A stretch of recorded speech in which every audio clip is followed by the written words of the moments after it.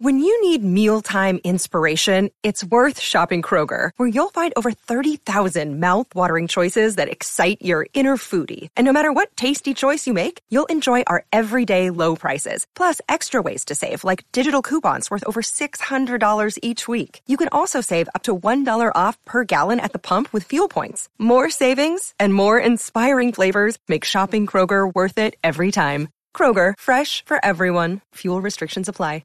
Hello, it is Ryan, and I was on a flight the other day playing one of my favorite social spin slot games on ChumbaCasino.com. I looked over at the person sitting next to me, and you know what they were doing? They were also playing Chumba Casino. Coincidence? I think not. Everybody's loving having fun with it. Chumba Casino is home to hundreds of casino-style games that you can play for free anytime, anywhere, even at 30,000 feet. So sign up now at ChumbaCasino.com to claim your free welcome bonus. That's ChumbaCasino.com and live the Chumba life. No purchase necessary. VGW. Void where prohibited by law. See terms and conditions. 18+. Do you know what I use to record these podcasts? It's Anchor by Spotify. It's the easiest way to make a podcast with everything you need all in one place. Let me explain. Anchor has tools that allow you to record and edit your podcast right from your phone or a computer. It's all really, really easy. It's all really intuitive. When hosting on Anchor, you can distribute your podcast on listening platforms like Spotify, Apple Podcasts, and more. It's everything you need to make a podcast. Hey, good afternoon. Welcome to Inside Indiana Sports this afternoon with Kent Sterling. Our guest today, the great Scott Agnes, to talk about the Indiana Pacers and their opener tomorrow night against the 76ers. How you doing, Scott? I'm doing well, Ken. How are you? Good to see you. I love the shirt. Looking good. Yeah, it's a Friday. We go Ken. Friday rolling. Let's go. What is that? Is that a quarter zip? Is that what you got rocking? It's the comfy. I'm at my desk. Let's get it going. You know. Nice. Hey, you think Vic's going to get it going tomorrow night or what? I think so. If not, he's handled this completely backwards, right? Because you're not going to show up to the dance and then leave before the dance gets started. Even though you were already there and already looking good. Nah, you can't do that. That would be a bait and switch. That would not be a good look for him right now with a fan base that is kind of teetering a little bit because of all these falsehoods. You know, to say you're not going to play and then tease people and say maybe you'll play and then pull the plug and not play, that'd just be wrong. You can't do that. But it wouldn't surprise me because he's been a little bit tone deaf throughout this entire process. Yeah, it's where you got to question where he's getting all of his advice from because so much of it just doesn't make sense. And quite honestly, for a player, I'm not sure they're thinking in that area. That's not their department. In fact, that's where he should be leaning on a Pacers PR staff for, hey, this is what I want to announce it. I want to announce it, and I'm not criticizing that portion. You can own your message. Feel free. But you alert the team first, and maybe you use people that have been doing this job for 25 years. You know, as Nate talked to the media yesterday, Kevin Bowen asked him a good question, and that's whether he had met with Vic. And Nate started to answer, but I couldn't tell based on the start of his answer where he was going at the end of the answer. So I don't know whether they've met. I would assume that they have, and the Pacers know what's going on. Do you think? Yeah, the whole thing with meeting, they talk in what I call a meeting almost every single day. So it's like working on your free throws, or it's like, are you going to go get rehab on it? Yeah, I get rehab every single day. So I think that conversation has been ongoing in all this. They do generally have a weekly formal meeting, meaning they bring in Victor's agent, they bring in his physical therapist, the Pacers front office, the Pacers medical staff, and have that type of meeting. And this spring is what they were doing. But in terms of what he's doing, I think right now it would be a disservice to the team if his teammates, for example, do not know his intentions, because if not, you have to game plan completely differently. And a guy like Aaron Holiday, who thinks he may be starting, isn't going to, or, well, somebody, maybe Holiday's going to start anyway because Sabonis is out, and you've got a completely different rotation. How do you think that this affects his future with the team? I mean, if he opts out, the passion for Victor Oladipo locally is going to diminish quickly. The thing in all this, though, being sports, is if you do one great act, if he comes back next year and plays well and they don't trade him or, you know, whatever, and he handles it quite well and then leads them to a playoff postseason win, this will seem like it was 10 years ago. Who cares? Let's get a contract extension. And as it directly relates to him from a front office and the Pacers standpoint, they're ready to do a contract extension. They want to get it done. They made I wouldn't call it a formal offer in the fall. That was the first time the Pacers were able to make some kind of offer or even have those discussions. But just because of where the money limited by the CBA was, it wasn't really anything Victor and his agent wanted to give a thought to. But Pacers want him here. It's all a matter of, does Vic want to be here? And secondly, what's he want to do about money? Does he think he can get a max contract? Does he think he can get that elsewhere? That's what he has to decide. And is it worth playing on a contract year next year, knowing you just don't know, you could get hurt? Given where he is, and you always know this stuff, what is the max deal that he can get from the Pacers? $25 million. This summer, the Pacers could offer him 5 years, a 5-year extension for $25 million. So the money's the key part here. So total of 125, right? Yeah.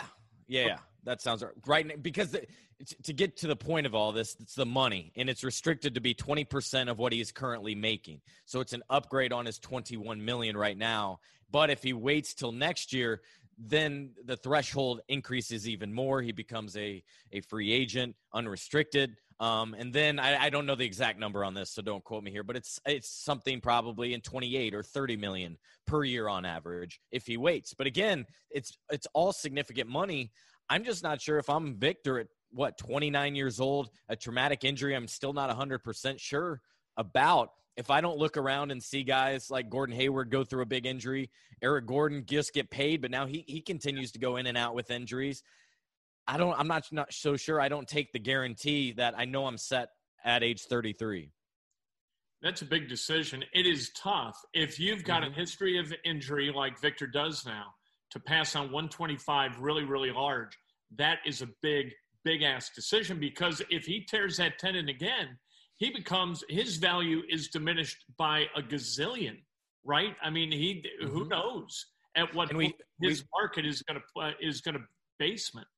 And there's been a lot of speculation about obvious destinations that make sense. And a lot of that's connecting dots. Some of it's behind the scenes. The other thing to keep in mind here is I don't know for sure what teams are going to be willing to pay more, say, than the Pacers. So we may learn about his intentions and his aspirations. Is it a big market? Is it a city you're comfortable with? Is it being surrounded by better players? Is it a winning opportunity? Or is it simply the most money? As long as we know what it is and a player doesn't hide behind it, I have no problem with it. It's just oftentimes, how many times do we see where it's like, I wanted the best situation, and then a guy goes to a random X city that makes no sense. They're full of beans. Always. It's always the cash. Sometimes it might be comfort, but cash drives the decision, because the people surrounding these guys, like the agents, they're paid based upon what that guy generates. No agent in his right mind is going to say, look, the opportunity to win over here is better, but you're going to make $10 million a year less. Those agents don't exist. The only difference we've seen lately in the last, say, decade is guys willing to sacrifice a little bit to go play with a friend / teaming up to win a championship, right? Yeah. That's the only thing where money has not been the number one motivating factor. It absolutely hasn't. How do you feel about the Pacers moving into this 8-game stretch where they're going to determine their seeding? A lot of questions still for me. I didn't take a ton out of the scrimmage. I don't think you really can. I'm most interested in seeing, one, if they're a team that actually can play fast, that will thrive in that role or not, because that really hasn't been what they've been about this year with this group or in previous years. It's something new and something Nate has been wanting to do more. They've picked up the pace every single season, but not at the level they're probably talking about playing right now. And also, how will Miles Turner adjust? What will he look like being the number one center, really the only center right now that they have to do with? And offensively, already we've seen his rating, his usage rate go up quite a bit since he's been in there. And I'm curious, how will they utilize him more inside or still keep him along the perimeter, make him more of that jump shot, pick and pop guy? I thought he looked really good against the Spurs. I thought he did some things down on the block that I hadn't seen him do before, but that was against Jakob Poeltl. And at least from what I saw from Poeltl in that scrimmage, he's not much of a defender. And that's a good thought there. You got to consider your opposition, right? And he's not going to be able to do this against the 76ers. In fact, the Pacers as a group, I don't want to isolate Miles. The Pacers have had no answers really for Joel Embiid. I think he averages more than 30 points against them. So without Domas, who's the most physical of those guys, who can bang inside and at least make him think about it, right? And get 4 or 5 fouls called on him. It's going to be a tough task should they meet in the postseason. And Miami, I think, would be the most interesting matchup and maybe perhaps the most favorable as well. As you look at those matchups and at the Pacers' opportunity to kind of advance their seeding, because the next 3 games after they played the Sixers, all winnable. You got Washington, you've got Orlando, and who's the third? It's Phoenix, all with losing records. You've got a chance. If you can get by the Sixers, you've got a chance to raise some hell a little bit and maybe get to that 4th or 3rd seed.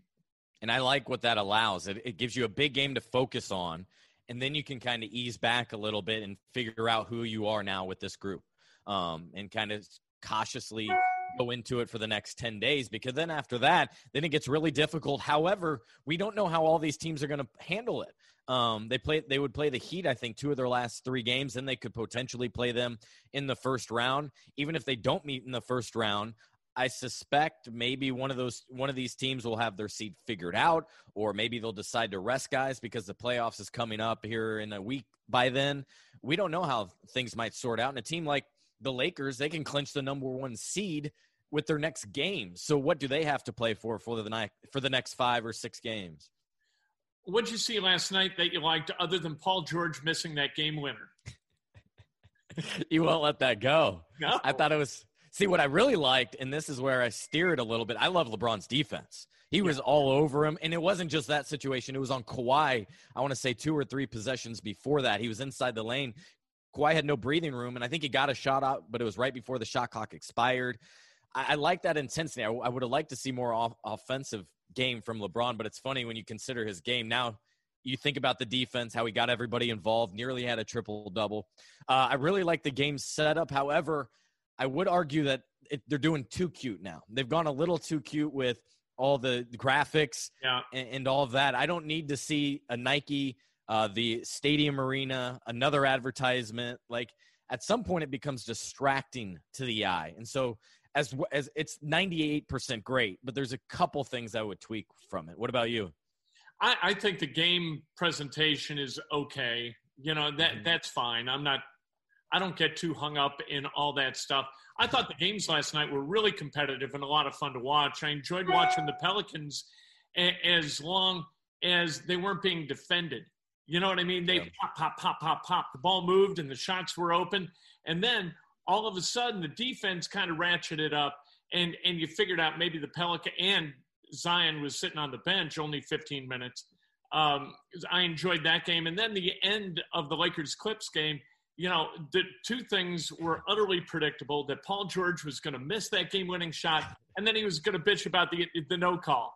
Of course. That part is absolutely true. Like, he's going to get a call against LeBron with 1 second left in the game on a game-winning shot. Are you kidding? Who's he think he is? And on top of that, during the game, there was a couple times I was surprised at the call going against LeBron. There was the travel that clearly was, but maybe they don't call that. There was one time he should have gotten it. He was hacked on a layup and turned around and was like, what the heck? And I had agreed with him. I thought he got slapped on the arm right there. But you're right. Yeah, you can't – if you're PG, you can't expect that at all. I was surprised what he was able to do as well, though. It was a good game, despite all the officiating. We needed to minimize that a little bit. And what I like about what the NBA has done, and all credit to Adam Silver for this, is they are adhering to their protocols in ways that other sports are not. And I'm not talking about the NHL, but Major League Baseball in particular is just incapable of managing itself properly through all of this. And Adam Silver, I think, has done a masterful job. Yeah, I think what we've seen is the value in a bubble. You have to keep everything tight. And it's notable that even though everybody's tested every day and everybody is in good health seemingly down there, they're still slapping hands. But at the same time, they're also many of the guys on the bench, especially the coaches, are still wearing masks. Even though if you're tested every day and you're good, you don't really need to wear masks. But I like that visual, even though slapping the hands, I was like, I thought we were going to eliminate that as best we could during all this. But you see guys wipe their mouth and then slap hands, and just like normal. That's one thing that has not changed. All right, where are the Pacers going to wind up being seated? Oh, my favorite, a prediction, Kent. I don't know. Probably the 5th seed is what I'm getting at. Kind of stay right where they are. As you mentioned previously, they have an easier schedule at the beginning, and I think having that back loaded with the harder games is actually beneficial. It either gives them time to ramp up to that, or those teams will have their situation handled and it will mean less. So I think they'll probably end up right where they are here. Might be better off dropping to the 6 and playing the Celtics in the first round instead of a matchup against Embiid and the 76ers. We'll see. Thank you for the time. I appreciate it. All right. Thank you, Kent.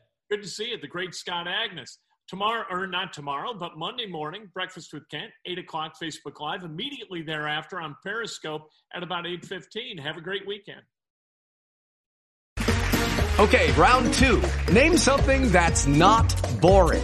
A laundry? Ooh, a book club. Computer solitaire, huh? Ah, sorry, we were looking for Chumba Casino. That's right, ChumbaCasino.com has over 100 casino-style games. Join today and play for free for your chance to redeem some serious prizes. ChumbaCasino.com. No purchase necessary. Void where prohibited by law. 18+ terms and conditions apply. See website for details. With the Lucky Land Slots, you can get lucky just about anywhere.